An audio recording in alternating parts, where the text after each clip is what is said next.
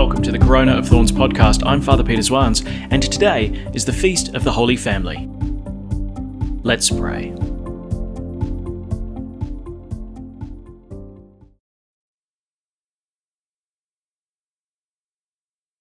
In the name of the Father, and of the Son, and of the Holy Spirit.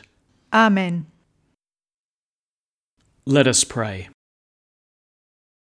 O God, who were pleased to give us the shining example of the Holy Family, graciously grant that we may imitate them in practicing the virtues of family life and in the bonds of charity.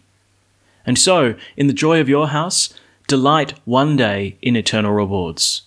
Through our Lord Jesus Christ, your Son, who lives and reigns with you in the unity of the Holy Spirit, God, forever and ever. Amen. A reading from the book of Genesis.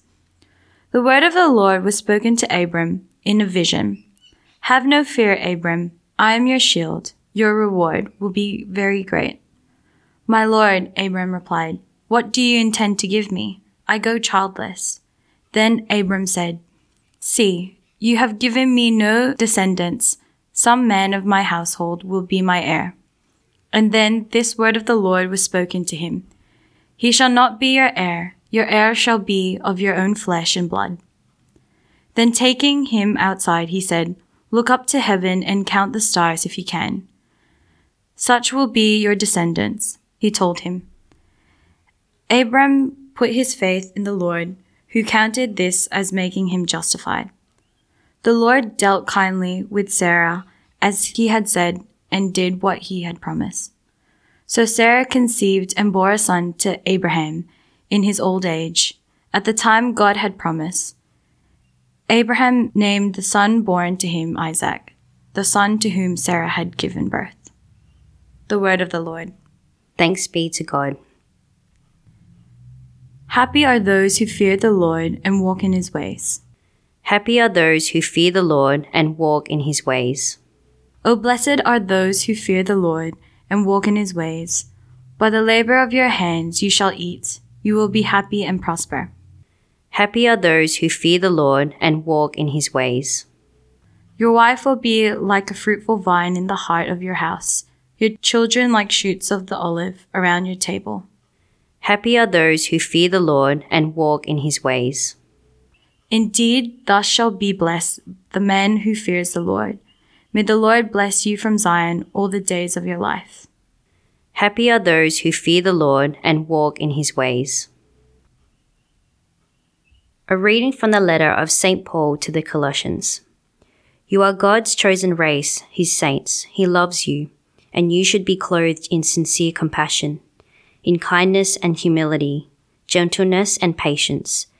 Bear with one another, forgive each other as soon as a quarrel begins. The Lord has forgiven you, now you must do the same. Over all these clothes, to keep them together and complete them, put on love. And may the peace of Christ reign in your hearts, because it is for this that you were called together as parts of one body. Always be thankful. Let the message of Christ in all its richness find a home with you. Teach each other and advise each other in all wisdom. With gratitude in your hearts sing psalms and hymns and inspired songs to God, and never say or do anything except in the name of the Lord Jesus, giving thanks to God the Father through him. The word of the Lord. Thanks be to God. Alleluia, alleluia. In the past, God spoke to our fathers through the prophets. Now he speaks to us through his Son. Alleluia. The Lord be with you. And with your spirit. A reading from the Holy Gospel according to Luke. Glory to you, O Lord. When the day came for them to be purified, as laid down by the law of Moses, the parents of Jesus took him up to Jerusalem to present him to the Lord, observing what stands written in the law of the Lord, every firstborn male must be consecrated to the Lord, and also to offer in sacrifice, in accordance with what is said in the law of the Lord, a pair of turtle doves or 2 young pigeons. Now in Jerusalem there was a man named Simeon. He was an upright and devout man. He looked forward to Israel's comforting, and the Holy Spirit rested on him.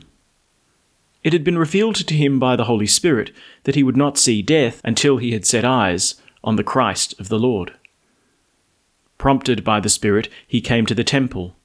And when the parents brought in the child Jesus to do for him what the law required, he took him into his arms and blessed God and said, "Now, Master, you can let your servant go in peace, just as you promised. Because my eyes have seen the salvation which you have prepared for all nations to see, a light to enlighten the pagans, and the glory of your people Israel." As the child's father and mother stood there, wondering at the things that were being said about him, Simeon blessed them and said to Mary his mother, "You see this child? He is destined for the fall and for the rising of many in Israel, destined to be a sign that is rejected, and a sword will pierce your own soul too, so that the secret thoughts of many may be laid bare." There was a prophetess also, Anna, the daughter of Phanuel of the tribe of Asher. She was well on in years. Her days of girlhood over, she had been married for 7 years before becoming a widow. She was now 84 years old and never left the temple, serving God day and night with fasting and prayer. She came by just at that moment and began to praise God, and she spoke of the child to all who looked forward to the deliverance of Jerusalem. When they had done everything the law of the Lord required, they went back to Galilee, to their own town of Nazareth. Meanwhile, the child grew to maturity, and he was filled with wisdom, and God's favour was with him. The Gospel of the Lord. Praise to you, Lord Jesus Christ. Goodness me, there's so much to be said about this great feast day, the Feast of the Holy Family. I mean, we're all still buzzing from Christmas, and so it seems really appropriate that we look at Jesus, Mary and Joseph. And, you know, the church's prayers during the Mass and the presentation of the readings really puts the Holy Family forward as an example to imitate. And I suppose in some ways it's a little bit rough to say, well, we've got to imitate the Holy Family because, I mean, you know, like Jesus is God and, you know, Mary's conceived without sin. So, you know, in what sense are they actually a typical family? Actually, to be perfectly honest, I do feel a little bit for St. Joseph because, you know, basically if anything went wrong, it had to be his fault, surely. But while we see the Holy Family as exceptional in so many ways, the picture that's presented of them in the Gospel, presenting Jesus in the temple, is anything but extraordinary. They're doing what Jews do. They're being faithful to God. And, you know, at the end of the Gospel, we have this rather beautiful little phrase. It says, "When they had done everything the law of the law required, they went back to Galilee to their own town of Nazareth. And meanwhile the child grew to maturity, and he was filled with wisdom, and God's favour was with him." I mean, certainly an extraordinary family, made extraordinary and holy by means of, you know, God's grace, the fact of Jesus' incarnation, the fact of Mary's Immaculate Conception, but doing things in a very ordinary way. In fact, so much so, the only ones who really spot the exceptional nature of this family is Simeon and Anna. You needed prophets to be able to see what God was doing in this family. So while there's something really extraordinary about them, there's also something really ordinary. And I think it's in this ordinariness that they become an example for us. The pattern of a holy family. So let's take a bit of a look at the Gospel, the presentation of Jesus in the temple. And, you know, the first thing that we hear is that, you know, there really is nothing extraordinary about it. That Mary and Joseph are fulfilling the requirements of the law of Moses. They needed to redeem their firstborn male by dedicating him to the Lord. And in addition to making this presentation, this consecration of their son, they also offer the sacrifice of purification. That 40 days after the birth of a boy, Mary and Joseph needed to be purified by means of offering this sacrifice. Now, curiously, St. Luke mentions that the law allows for 2 turtle doves or 2 young pigeons. Now, ordinarily it should be a lamb, but if you're not well off, if you can't afford a lamb, then 2 turtle doves, 2 young pigeons, that'll be enough. So kind of apart from the stable, here's the real indication that the Holy Family, they're not people of means. They're the ones who offer the sacrifice of the poor.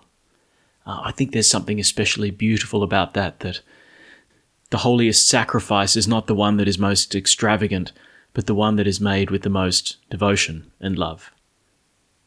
But anyway, the journey from Bethlehem to the temple in Jerusalem, it's not far. It's actually really close.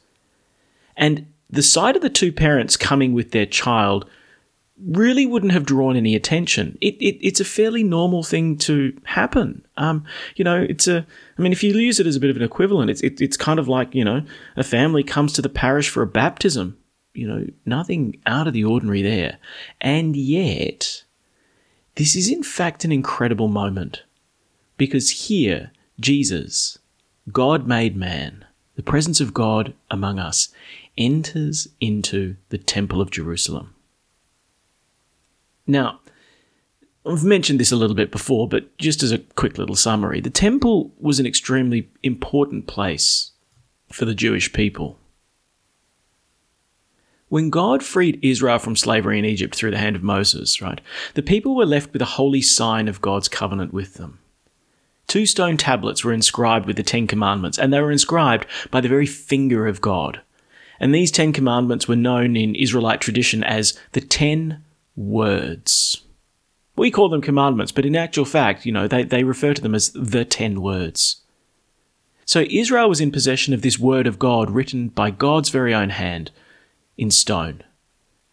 And these tablets were the holiest and most tangible sign of God's presence and the covenant with his people. And so these 2 tablets of the 10 Words were placed in a richly adorned golden vessel that was called the Ark of the Covenant. Well, the Ark accompanied Israel as the 12 tribes wandered in the desert, liberated from slavery in Egypt. And the Ark of the Covenant was housed in a tent near the Israelite camp, since God was, indeed amongst his people. And this tent of meeting had a special name. In Hebrew, it was called the tabernacle, because this was the dwelling place of God. Now, stick with me here. We're skipping along a bit of Israelite history because, once Israel arrived in the Promised Land, the idea developed that the tent of meeting should be made permanent. And so according to God's instructions, the temple is built in Jerusalem by King Solomon. And the Ark of the Covenant then is kept in the Holy of Holies. And so the temple became the dwelling place of God. We've gone from, like an impermanent tent of meeting to the temple itself. And at the very heart of the temple is the sanctuary. And at the heart of the sanctuary is the Holy of Holies. The real dwelling place of God, the place of the Ark of the Covenant. Well, when the Jews were conquered by the Babylonians in the 6th century BC, they entered the holy city of Jerusalem and destroyed the most extravagant temple which was built by Solomon. And most devastatingly for the kingdom of Judah was the loss of the Ark of the Covenant. The Ark and the tablets were both lost and never recovered. And even though the temple was rebuilt after the Jews returned from exile 70 years later, the Ark of the Covenant, it's never found. And the thing is, this is a truly devastating moment from which the Jews really struggled to recover, because now the Holy of Holies actually speaks of an emptiness. But there's an expectation that God would come once more. Listen to what it says in the prophet Malachi. The Lord God says this, "The Lord you are seeking will suddenly enter his temple, and the angel of the covenant whom you are longing for, yes, he is coming, says the Lord of hosts." Well, in the moment of the presentation, the Lord Jesus, carried by his mother Mary, enters the temple in Jerusalem for the first time. And this is an incredible moment because at long last, the true word of God has entered into the temple of Jerusalem. You see, remember, the tablets of the 10 Commandments, the 10 words, the word written on stone by God himself, was really just a prefiguring of Jesus, who is the eternal word written by the finger of God in flesh. And so Jesus now is the definitive sign that God is dwelling among his people. Now, use your imagination. Picture Mary cradling her 40-day-old son, walking quietly in amongst the crowd. And yet, Mary, carrying the Word made flesh, shows herself in this moment to be the Ark of the Covenant. Remember the Ark was the golden vessel which carried the 10 words of God? Now we see the Ark of the Covenant, carrying the Word made flesh, returning to the temple. And suddenly the words of the prophet Malachi find a very surprising fulfillment. The Lord you are seeking will suddenly enter his temple, and the angel of the covenant whom you are longing for, yes, he is coming. This entry into the temple is so quiet that only Simeon and Anna notice this great moment. The longed-for Messiah is here. God has come into his temple so that we might be drawn into intimate union with him. And so Simeon prophesies with a kind of sigh of relief that comes from the heart of the nation of Israel. Now, Master, you can let your servant go in peace just as you promised, because my eyes have seen the salvation which you have prepared for all the nations to see, a light to enlighten the pagans and the glory of your people Israel. It's such a profound and spectacular moment, and yet it happens in such obscurity, such subtlety. And so we get a kind of echo of what happened on Christmas Day, when we heard that the Word was made flesh and dwelt amongst us, when we heard that Jesus' birth in Bethlehem is a sign of God's great desire to dwell with his people, to be among us, that he is indeed Emmanuel, God with us. When he's entering into the temple, we see the great desire that God has to be with us. But I think it's not an insignificant fact that this great blessing passes by way of the family. God enters into the world through Joseph and Mary. He enters into his temple carried in their arms. And so it seems to me that the family really is the unique place of God's great blessing, and the place where God's will is accomplished and extraordinary things are brought about in such an ordinary and subtle way. So much so that sometimes you just need a prophet to figure out what God is accomplishing and the grandeur of what's happening in everyday life. So how about this? Let's see in Jesus' presentation in the temple the great sign of God wanting to dwell among his people, to be truly present to them. And let us welcome him into the holy place that is our family.